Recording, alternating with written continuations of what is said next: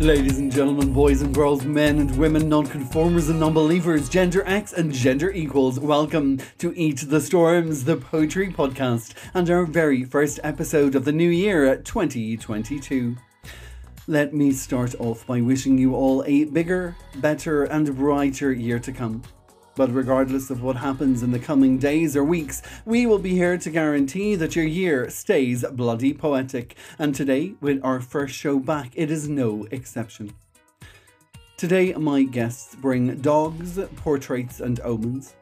A Hungarian poet on the road from Brighton to Manchester waiting for a belly rub. Wolves and heat-drunk warriors of light.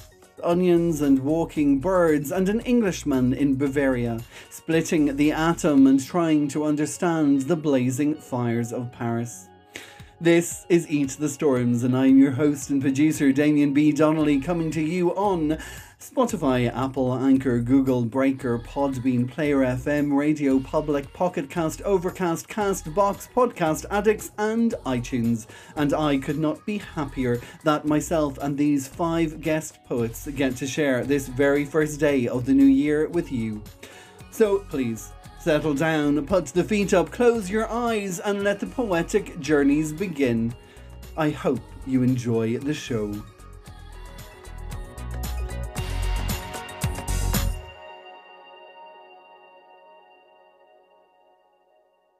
Today on the show, I'm going to share 2 poems with you, one here at the beginning and one at the end. And both of these poems are in honour of Catherine Ann Cullen and her 2-year residency at Poetry Ireland, which came to an end last week. For 2 years, especially through COVID, she has kept us all creating with her poetry prompts, which at first were every day and since have been every week. 2 of the poems, of the many poems that have been inspired by her poetry prompts, were recently published. This first one was published in Fragments of Time, a collection of poetry, prose and paintings throughout the pandemic.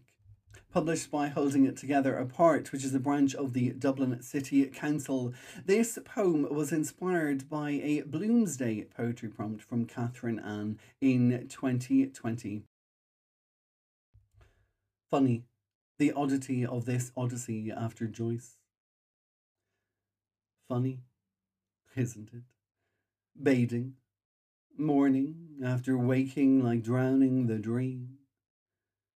Tasting, eating, drinking, old pants out, new pants on, under, in between, tightly tucked so as not to protrude, protract, put away. I'm always centre. Others are right or maybe left, and then coat and car and blow someone a kiss or kiss yourself in the mirror if no one has lingered, stayed, stained the sheets with sweat or that's something sweeter. And we're off, out, riding through the traffic, tightly tucked and now taunt, trying to get through the thoroughfare, the teasing, the tweezing, the twitching, the thinking about all the hours ticking, the tedium, the tick, the tit, the tat, the time I stayed and he left. In a taxi, where I held his hand while running through other traffic in another town. And then work. Greetings and coffees and doors and cubicles and pissings and shittings before chairs and desks and turning it all on and counting down to when you can turn it all off again. After the meetings and the lunches and the more coffee and more cubicles and the odours and distractors and disruptors and protrusions and protractions and the tension in the pants still thought and all the thoughts in between. Buy milk. Remember not to smoke, want to smoke, smell smoke, put it out. Go home, cook, shit, shave, shag or not or more or wish. Use her hands, his hands, their hands, your hands, anybody's lips, pants down over hips. Pull the curtains, hit the light, save the fucking dream you almost drowned this morning.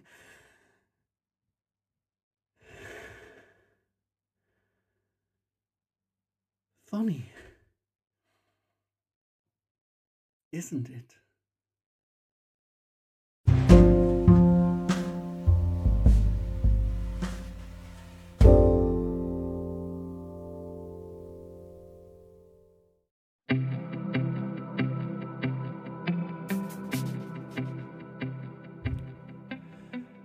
My first guest today on Eat the Storms is taking us across the Atlantic Ocean to Virginia in the United States, to a veteran scholar and visual poet who lives in the woods.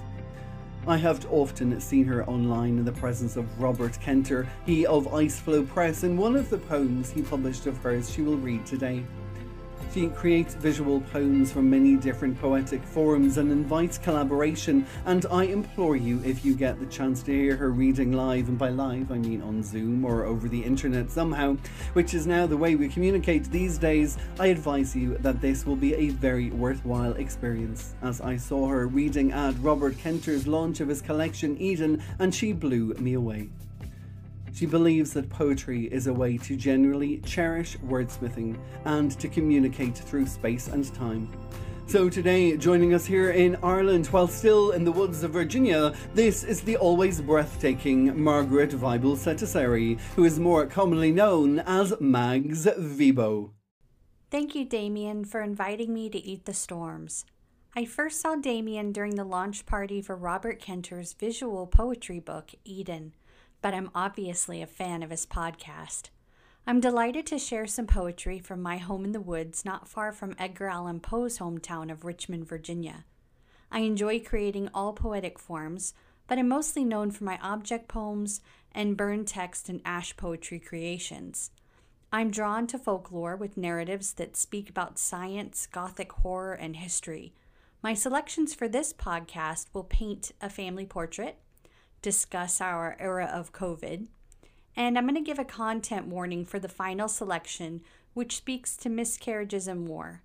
My hope is that you'll visit my website, magsvibo.com, and look for my poetry, which is included in the forthcoming anthology out with Penteract Press in 2022. Keep in touch as we enjoy the moodiness and changing weather of poetry. Thank you, Damien. Now let's eat the storms. My first selection is a retelling of the classic Greek fables. It reimagines a tale set in the backdrop of modern Washington, D.C. during a pandemic. Originally published in the Babel Tower Notice Board in 2020, thank you to Richard Capener for appreciating my piece and trusting that I, a poet who really hadn't published much out of the war poetry realm, had something to offer the visual poetry spaces. Aesop 2020. Greedy, treasure-seeking, monkey swinging, acting as king of the animals, learning little of treasured tales of a snare and a dare from a fox. And we ought to see through you, touting pills for mosquitoes. We should know the hedgehog and tricks of the wolf and stomp of a hoof at bit and spur to find a cure, covering our jaws, laws, reins, and claims that saddles bridle the idled. But this race is for the tortoise and not the hare. If we but care to stop the pace of deadly haste which poisons air, Aesop warned us, and history repeats. Tweet of the pitcher, pebbles, and peril of rushing without knowing the moral of a trapped tale.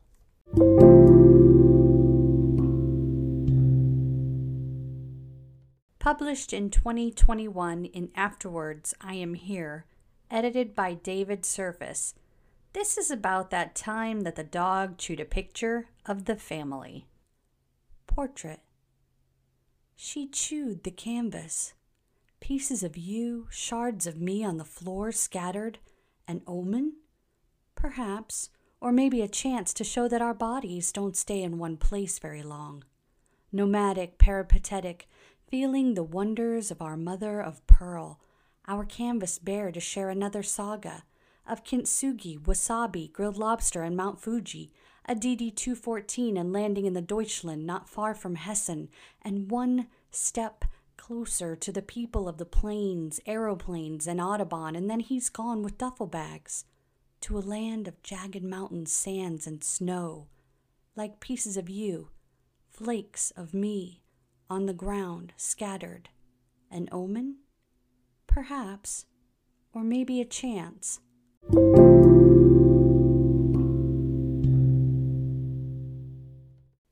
This selection was originally published in The Mouth of a Lion Apocalyptic Visual Poetry, edited by James Knight of Steel and Sizer's Press in 2021. It's currently in an art installation at Dulles International in Washington, D.C., curated by Dr. Anne-Marie Halterman, founder of Uniting Us, and the galleries at Tacoma Park, Maryland, curated by Brendan Smith. It also spent time in a summer exhibition known as Quarantine Creations, curated by Dr. Baxter Perkinson of the Perkinson Center for Art and Education at Chester, Virginia. The technique employed is what I call ash poetry, which harkens back to burning any kind of books or documents as an act of censorship or defiance. Scapegoating in the Silver Age.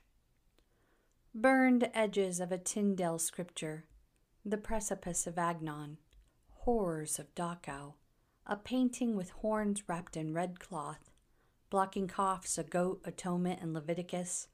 My wish for us that it is driven off, without persecuting a lantern or blaming Pandora's box. For a woman getting milk didn't start this ilk, and bloodletting nor confessing will expel this virus. If quarreling were the cure, we would never fall ill. Still we lay blame and shame on she who would use an alabaster jar of perfume. We assume vampire bats in caves and smashing great auk eggs. But blame isn't science. It's burning a witch, consulting a Ouija board, piling it high, blaming Ono when Lenin died, avoiding a meal with Munslow, a flight with patient zero, punishing a pangolin as a whipping boy, or Ismay for a sinking shame. It's totally absurd to state that heretics, criminals, beggars, lepers, the poor, devils, gods, atheists, the sins of the Father, the Holy Mother, or whatever rejected, dejected, we can lay this blame game on. But none of it is a cure. Some wounds are so catastrophic, there's a type of mummification from all that gauze.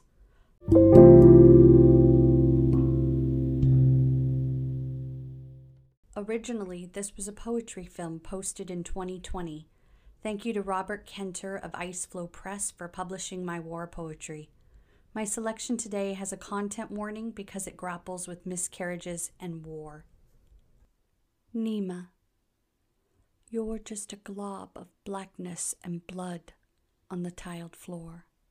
Water rushing over you. What is your name? I think Nima as my head dampens and you ooze down my thighs. What might you have looked like, staring back at me? Mother, that name foreign. You are an extraterrestrial glimmer, a distant shimmer of a thought clinging to I am, of shifting sands, Arnhem lands, gushing over me, aiming right at you. I see through the scope of whatever weapon gets thrust in my hands, these machines that reap much damage, these thoughts that sow far worse. But you are the manifestation of my worst fear. I will collect up the boneless parts of what was me and bury it beneath the memories. I will not speak of this shame. I will not count baby fingers and piggy toes. God knows you will not coo at grandma or whisper dada. It'll be as if it never happened, except when I look at the swirling water flowing so easily down. This pain is mine to bear, and I swear to God that I prayed I would never hurt a baby, and if you'd have lived, I very well would have, because the lines between would've, could've, and should've are warlike provocation, nations fighting nations over spoils and plundering mothers, children, and the poor. No more will I stay silent, except in the memories I've buried, burned, or washed down.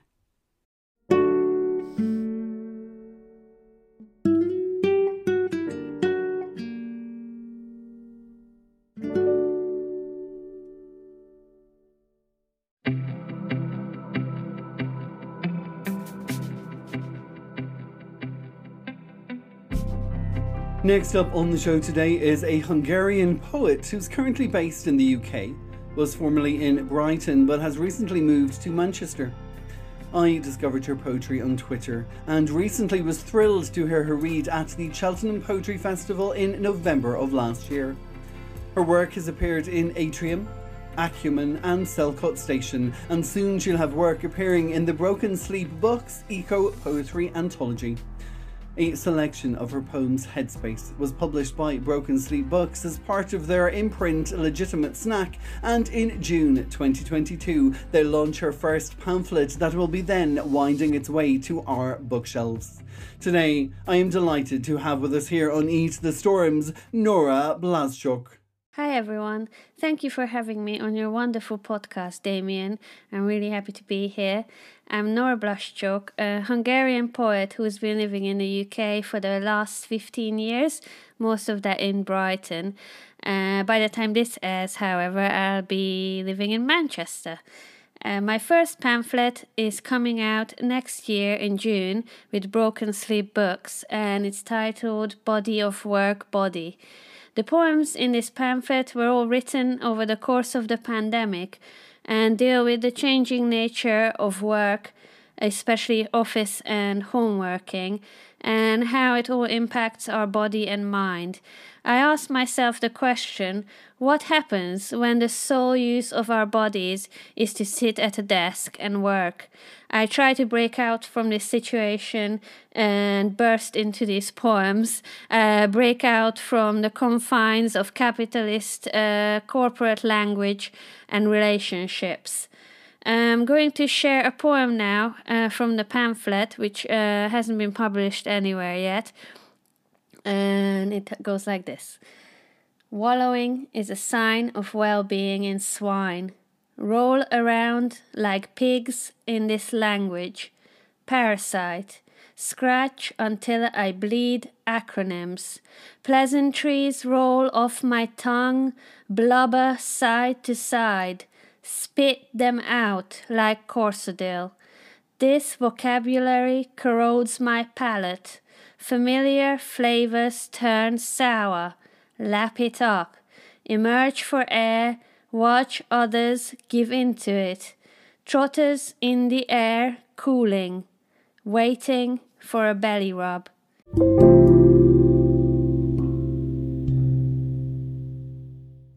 The next poem I'm going to read from the pamphlet has already been published by Broken Sleep Books as part of their Legitimate Snack series, which is their limited edition imprint. This poem's called GIF.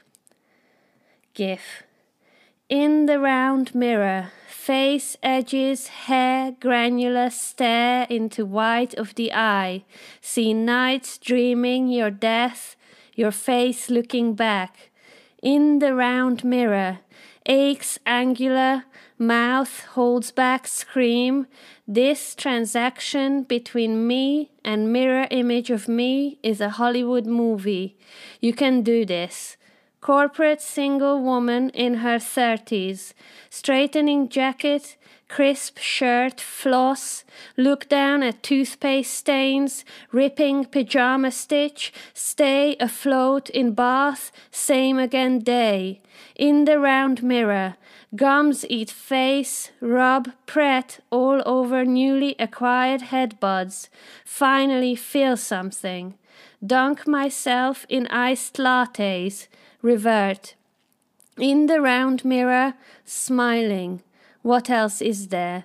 Is smiling, is laughing, is cackling, is crying.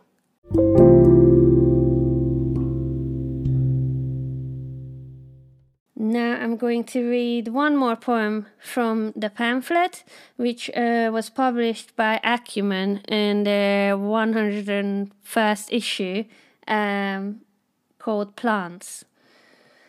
Watch them beg for light, beg for water. To this house plants come to die. North-facing windows, radiator on full blast, too damp, too dry. On the day we're told to express devotion with gifts that wilt or melt, You turned up with a bromeliad, flowering in purple blue. Now ahead, taking an afternoon nap. It droops, and I do nothing. I surround myself with testimonies of life rather than life. They gasp. I read that green spaces make us happy. I, for one, always preferred the color brown. Brown tips, I carefully tear off the last one, face pressed against the glass, pleading for help. I feel for them trapped with me. I lean close and whisper, "We're going to be fine."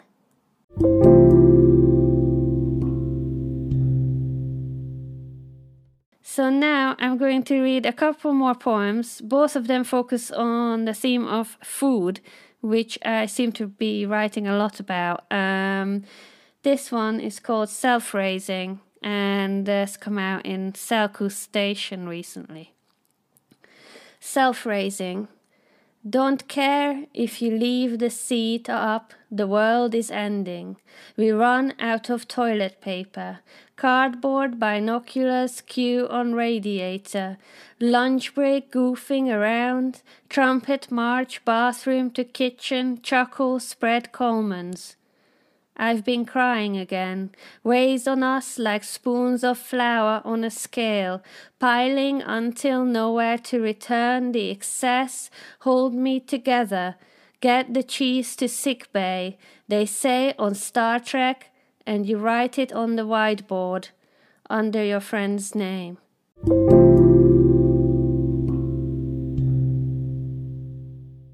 And I'm going to end with a short one.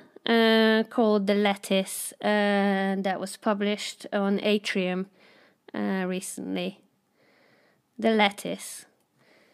The lettuce waits for the day of reckoning, snap after snap, blanket on cheese and ham.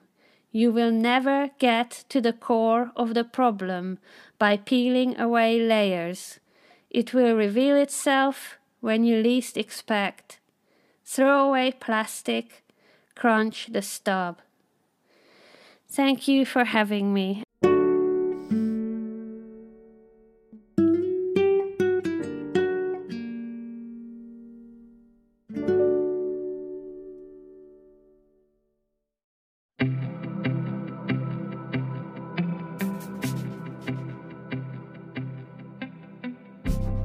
My next guest on Eat the Storms today clearly demonstrates the positive power of the internet and Twitter in particular, and is exactly what this podcast is about, a space for people to share their voices.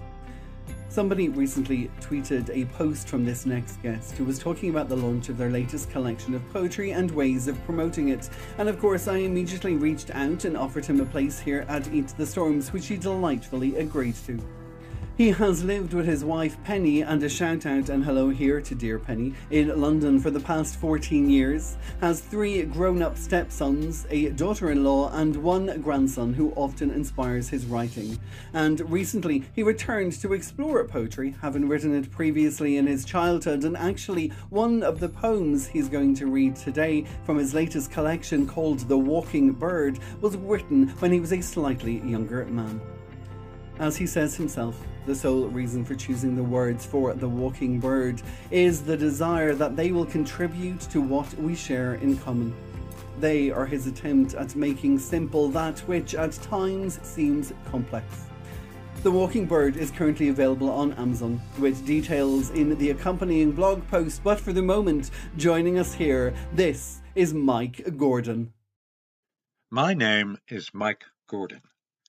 Damien has very kindly invited me on Eat the Storms poetry podcast to read from my book of short poems recently published with Amazon, The Walking Bird, Collected Words. I have enjoyed a love of poetry and of writing poetry since childhood, which I suspect would be true for many of you listening to me now. Poetry has allowed me to hammer out some sense and understanding, and permitted an honesty which is very often lacking from our day-to-day life. It has allowed me to discover and cope and celebrate. I didn't discover my voice until my mid-40s, and then a very brief and to-the-point voice. This said, the title poem, The Walking Bird, was written when I was 16, 58 years ago. Nevertheless, the question put by the poem, why the need to paint a dot, still bears relevance for me today. So I would like to begin my reading with The Walking Bird. Shall I write furiously of success? The hurt that reduces my hands to pinion flesh, permits me movement neither way, when all the youth around me shout their arrival in strong-coloured visions of fame. In the very things I denounce, pinch me with their imbecility, till I bleed silently from a desk. Why the need to paint a dot? It will only dry, crack with a sharp sting, crumble, following me to earth. Yet how I am taunted by a fact. I have the wings of the flight. I must become the walking bird. Why the need to paint a dot? Yet most of us try to. As a young man, I travelled and worked in many places. The next poem, What We Have in Common, relates to when I was working in the jungle in Borneo as part of a seismic exploration team. After a long and hard camp move, I was taking an afternoon sleep, but I was not alone. What we have in common. The sun flushed hotly as it climbed to noon. Beneath, covered by canvas that smelt of dried rain, I slept. Outside, on bare brown-baked stone, the snake slept. I arose as the sun fell, just in time to see its red-black back slither away, leaving me standing there, quietly sharing what we have in common.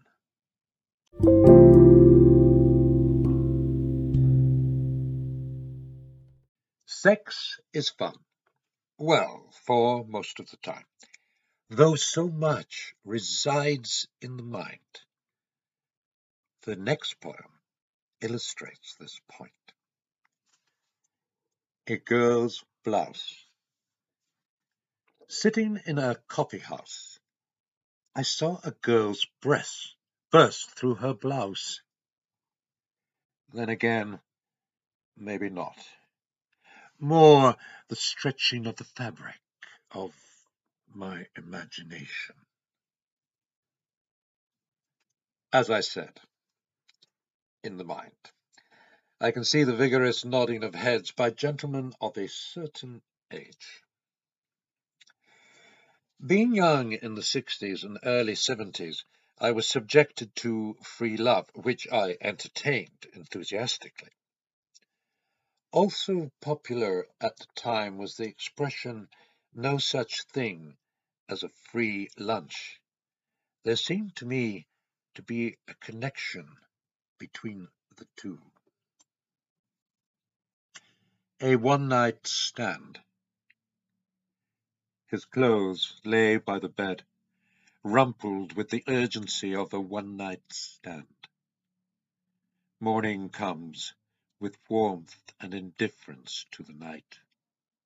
She stares at him in sad reproach. What all men want.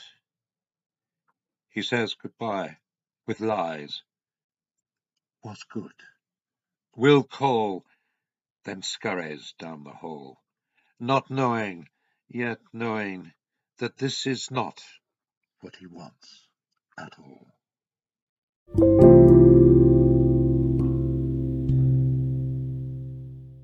Peppered throughout The Walking Bird are thoughts which I have expressed by very few words. Here as some. I should mention, though, that the first, Advice, is the shortest in the entire book, but does have a postscript poem, Onions. Advice, the vice of opinion. Onions. Opinions are like onions. Peel away the first layer to reveal the next, ad infinitum, ad nauseum. Onions make me cry. Racism. Racism is a pigment of imagination. Life is colored by people. Life.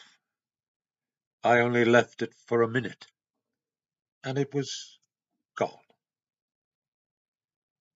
Death. All this fuss over nothing.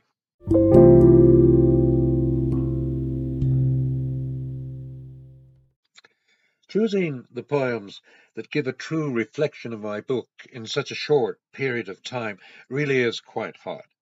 However, if I have managed to stimulate your interest, then please do go to my Amazon book page, where you can find and read some sample poems and maybe even get your own copy of The Walking Bird. A Christmas present, perhaps. I have no problem with being your Christmas present. My last poem returns me to my childhood and the wonderful holidays that I had with my grandmother and grandfather in a little village called Connell Ferry, just outside of Oban on the west coast of Scotland. Their lifestyle, compared to that of mine in Glasgow, was very basic and simple, and I utterly loved it.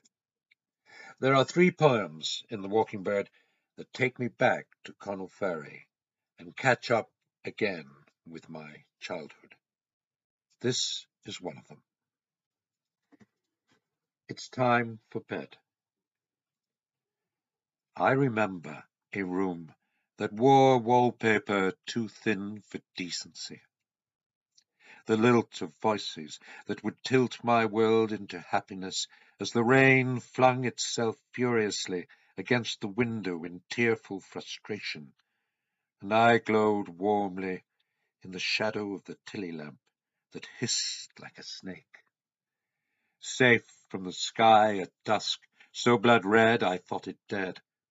Safe from the tinkers who would surely take me away, or so I'd heard.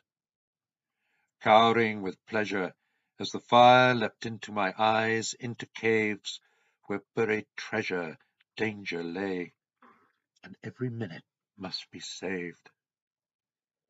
Until my mother, arm around me, softly said, "It's time for bed." Thank you for listening.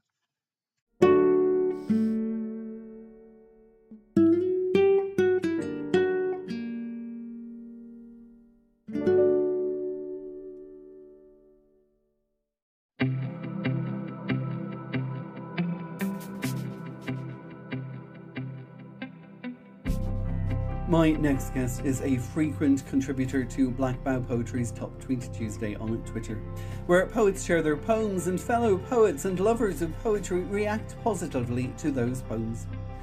Last year, she bulldozed her way into our hearts when a selection of her writings appeared as part of the Silver Branch series at that same Black Bough Poetry, which is still available to read, and the link is in the blog post. She also appeared for the very first time on Eat the Storms last year for our special and spooky Halloween episode, which is why today I am so delighted that she is back with us, slightly stepping away from the spooky, even if there are numerous insects such as wasps and light-bearing moths in her poetry today. She is a broadcast journalist and a communications freelancer from Wales with 2 children for whom she acts as a PA. Her work has also appeared in Wombwell Review, Spill Words, and The Tide Rises Falls. This, I'm very honoured to say, returning to Eat the Storms, is the wonderful Holly Oliver. Hello, I'm Polly. I'm Cornish-born, living and writing in Wales, and I'm delighted to be on this bloody poetic Irish podcast. Thank you, Damien. I've got 3 long and 3 short poems I do hope you enjoy. Kicking off with a recent one and a true story too. This is on finding familiar woods filled suddenly with menace. Jaw set hard with a day's irritants, hives scrawl over skin, back spring-coiled, synapses crackle and short.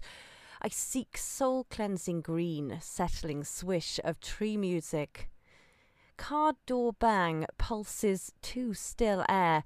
Jangle of dropped keys jolts the clenched space behind the ribs. Swift glance to the undershadows at the hem of the clustering trees. And I shove down needling questions like why I walk this touch more upright, why this theatrical briskness of step, why is there no one else here? In the sound-stifling canopy, a closing in. Bird voices mute, leaf rustling stilled. Trunks tower higher than remembered in a mid-afternoon gloaming. Blackness coalesces, seems to emanate. Panic rings high in the ears, insides lurch in the listening sylvan silence. Mocking malice in a jay-shriek as I retreat, stumbling from where I'm unwelcome.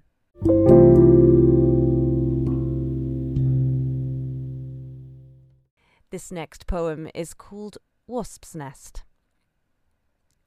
The thickened fury of their row still clung in patches to the skirts of the house. The afternoon hummed with heat, her head buzzed, with the residue of frustrated tears, the sting at the tail end of love. Clustering clouds closed the blue arcing window to space, and under the pressure cooker sky the buzzing grew, its source no longer inside her skull, but pestering round the back door, and helicoptering low to the leathered mouth of a cobwebby, season-weathered boot, her obscene abdomen, a tiger-striped teardrop, dripping pheromones, the queen could be seen. Primed by nature's alarm colour scheme, the yellow and black stung her out of ennui. Too close to the house, they must be put out. She watched as he threw the shabby old shoe with its small bald colony to the distant margins of the garden.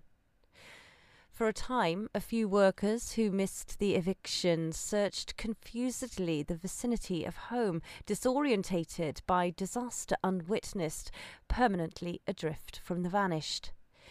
They watched the display of displacement play out in the curl-stomached silence of the culpable.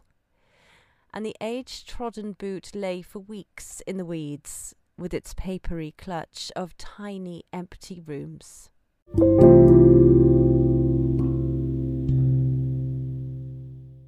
More insecty poetry now, this time a sonnet. This is Moth. Defined by its fatal desire for more, antennae ragged, blackened with the bright and white-hot kernel at the candle's core, this soft-winged, heat-drunk warrior of light, charmed and inflamed by phototaxic lust, regathers all its primitive life force to smash its quivering body to grey dust in its addiction-led, predestined course. And just like them, though my own wingtips burn with junkie-esque predictability, to your relentless boiling sun I turn, flying towards destruction willingly. Ash in my hair, my mouth, my bleeding eyes, dying to live within your fire, the prize.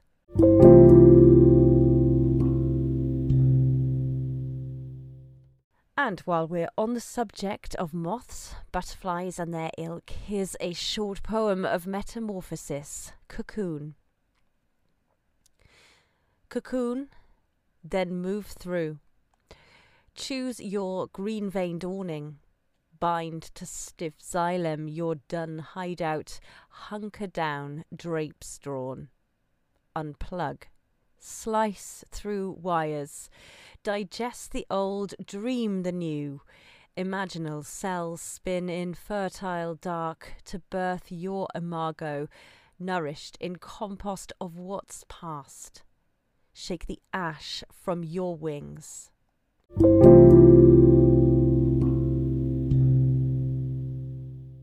A poem now for the ancient churches and their dwindling congregations, as well as for the lost virtue of humility. This is Elegy for a Country Church. Alone now and stooped, slower with shovel and broom to clear autumn's sodden-leaved treachery before the Sunday few. Pause at the lich gate, rest on lichenford granite. Under weathered pinnacles, rain seeps into the belfry, pools in the nave. The young no longer come, no draw these days in humble praise or gentle creak of ancient pew.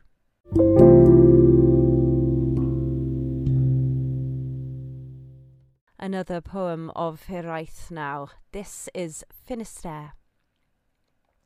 Finisterre. Sea crossing to the best of places, those which hummed with magic, exhaled gorse, sea-wrack, iodine. Dreams still of clambering anthropomorphic granites, small feet on jagged noses of gnarled beings gazing stern on turquoise bays, shifting through navy or grey. Lure of legends forged in rocky DNA, of glistening isles skirted by time, patinated with memories.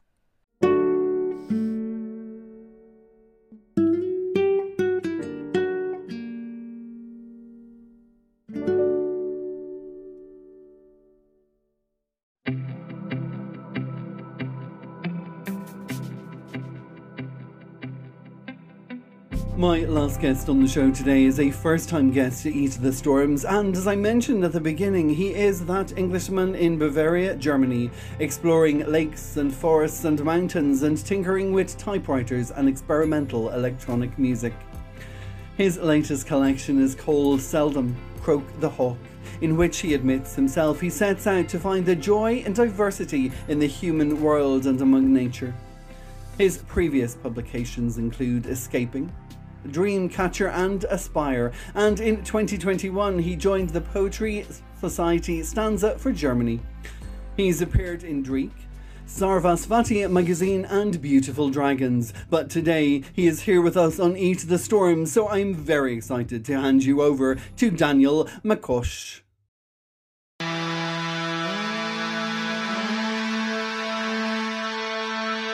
Hi there, Damien.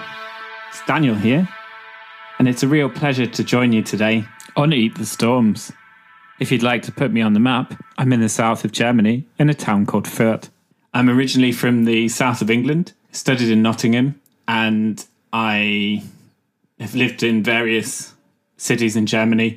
For those of you who don't know me already from Twitter, Top Tweet Tuesday, open mics, and generally zooming around the universe, more recently I've been published in the chapbook Fire and Ice by Dreich, the Beautiful Dragons anthology, Lighting Out, also in Sarasvati magazine, published by Indigo Dreams Press.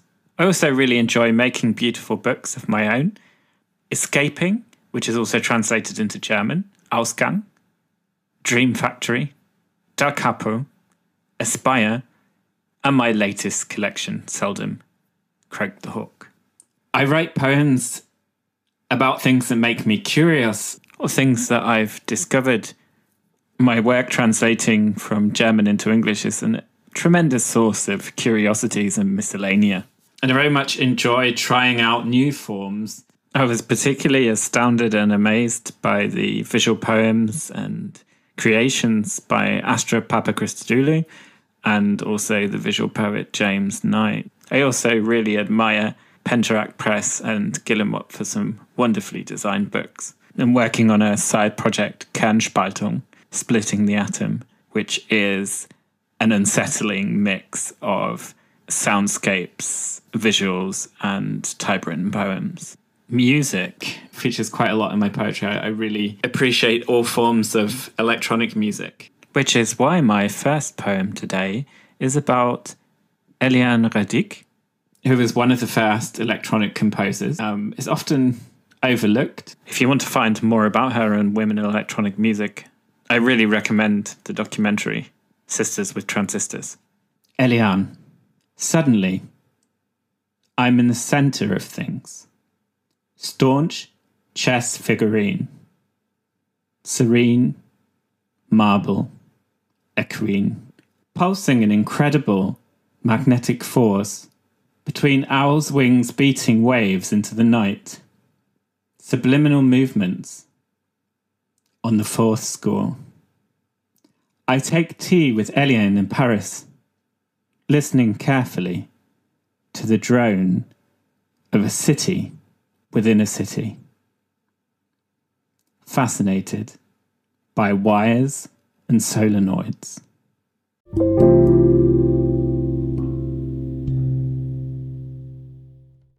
The next poem I'll read, Extravagant Venus, is written about the film Paris is Burning. It expresses anger in general at the brutal treatment of people who are only aspiring to express themselves. Extravagant Venus. Pepper says, if I had a plane, then we'd all fly to Paris. I say to Pepper, if I had a flame, we'd set the Champs-Élysées on fire. Wicked beauty can cause a bloody nose on the subway. Those who get home unscathed are usually the young ones. Meet me on Fifth Street. We'll have a ball. Octavia says, I hope that the way I look puts money in my pocket. Venus says, I want to get married in a church in white. I want to be on canvas in a high fashion world. All of these dreams. Post to the walls in safe houses. Vogue makes life a dance. It's fierce competition. They defy. They found Venus after 4 days, strangled under her bed, in a sleazy hotel room, while Paris was burning.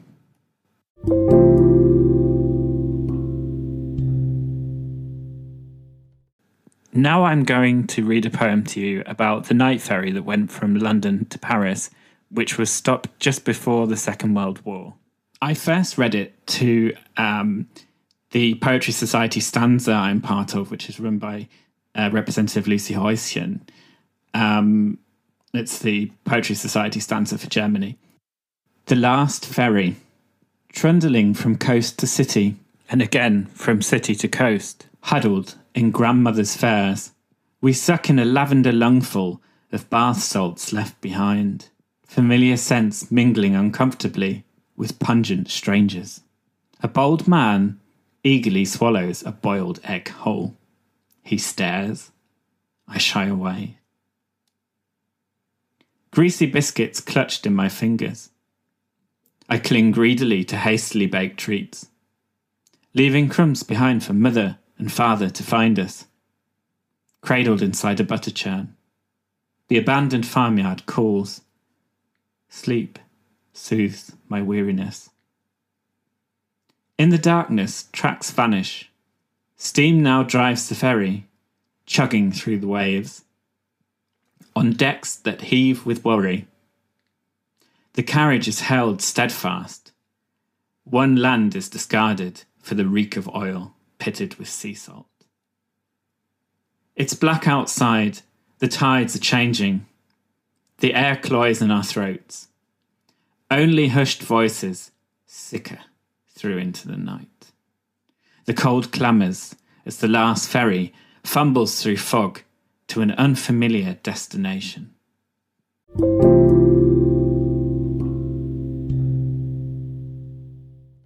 Before I leave you today, I'd like to read one last poem from Selden Craig the Hawk. Painting the sea. Gravel lies scattered across the causeway, fragmenting greens and blues from whites. Framed by streak panes from a lost century, painted by hurried workman's hands. The clouds are rolling cyclones. Gulls flee in peril from the whipping spray. Caught in the jet stream, mermaids chatter in melodious silver tongues. A muffled underwater phonograph, separated from the airwaves by many leagues. Sinking with the merfolk, gratefully imbibing air from gracious lips. At greater depths, the pressure builds to a blackout, floating a painting silently from its whalebone frame. The cavernous gallery implodes with sonar clicks. Perfect inertia leaves a vacuum of sorrowful strings. Wide and energetic strokes, consumed by immeasurable power of water dynasties, submerging orchids. Bodies jettisoned to the shore in joyous exhaustion. The serenity of composition is an incredulous score. If you've enjoyed listening today, you can visit my website at danielmccosh.com or reach out to me on Twitter at Daniel_McCosh.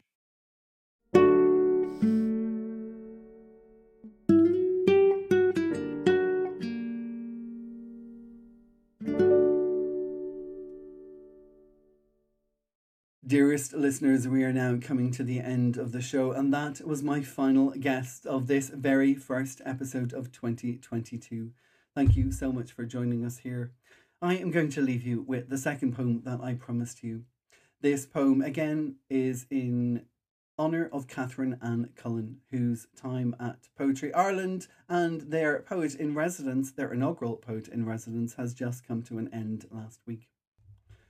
This poem that I'm going to share with you, I began writing while I was staying at the Tyrone Guthrie Centre, a retreat in County Monaghan here in Ireland in November of last year. And I was able to stay there thanks to a Poetry Town fund, which was awarded to me by Poetry Ireland. So a huge thank you and shout out to Poetry Ireland for that. Monaghan is the hometown of Patrick Kavanagh. The estate itself is situated on a lake with a forest all around it, and I was there for 7 days, and this poem explores those 7 days. Last week, Catherine Ann's final poetry prompt was called Start, and as I was getting to the end of this poem, I didn't quite know how to finish it. Thankfully, the poetry prompt Start ended the poem. This is called A Week Away. Day 1 arrived at night. Welcome was a heavy cloak wide enough to conceal a bat's flap. The sun, a melt of memory, had fallen over rolling hill on journey to the north of departure. Balcony echoed on second floor, and I turned lock twice to keep whispers out of past participants still caught in the cobwebs of a storm that was brewing to cleanse shadow from the dark widow's clutch. Day 2 came before conscious. 3 times alighted from bed as if body was a spring out of season, holding mind that had forgotten how to find solace in any place where options were no longer locked down. Steadied by stilled lake, age contemplated hoops hanging out to dry over water it could no longer reach. Trials of childhood before I learned the best way to float was not react to fear. Water is not just to drown. Day 3 entangled itself around forest floor, rooted in all that had fallen under. Fungi out of bark cut back, Up ends of earth teaching towering trees that even the best of us must fall. I thought of wolves, bears, all it would take to survive, and how simple it could be to let it all go. Beast and body, breath and belonging. Day 4 found me earlier than before and counted me far from 24 hours of a hand's turn. Time is not linear in terms of thought.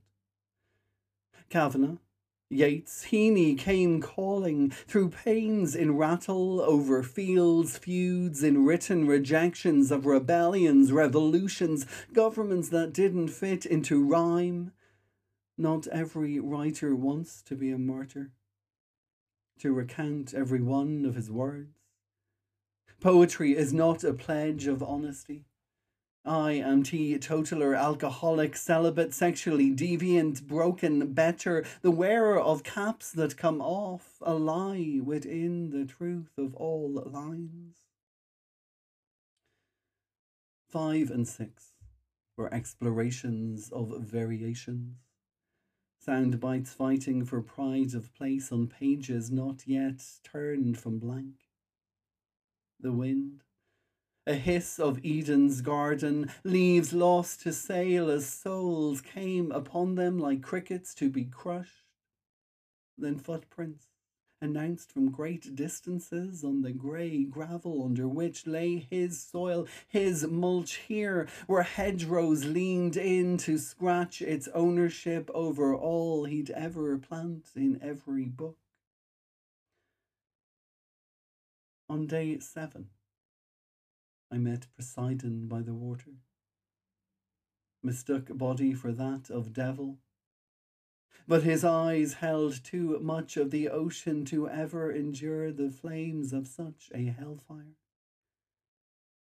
There had been warnings, sightings previous of how the sun slipped across the water at the far dive of each day, how each reflection on silken surface was more perfect than the day had room for. I found God on edge of lake, backlit and beautiful as all illusions are. This was just a sign. I had come, had descended and risen again. Man, when given freedom, is his own myth. Here, at break of day, at end of light, I saw it all fall and turn and twist and dive and descend and rise again, to start afresh, to begin anew.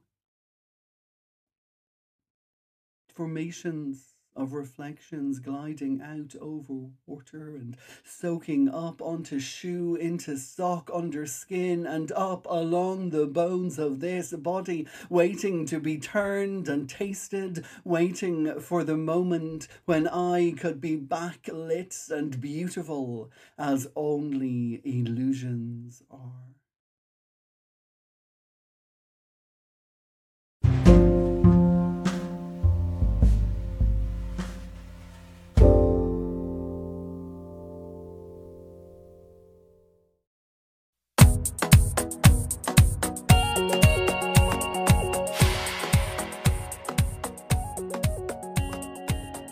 Ladies and gentlemen, boys and girls, men and women, non-conformers and non-believers, gender X and gender equals, we have reached the end of the first episode of Eat the Storms, the poetry podcast for 2022.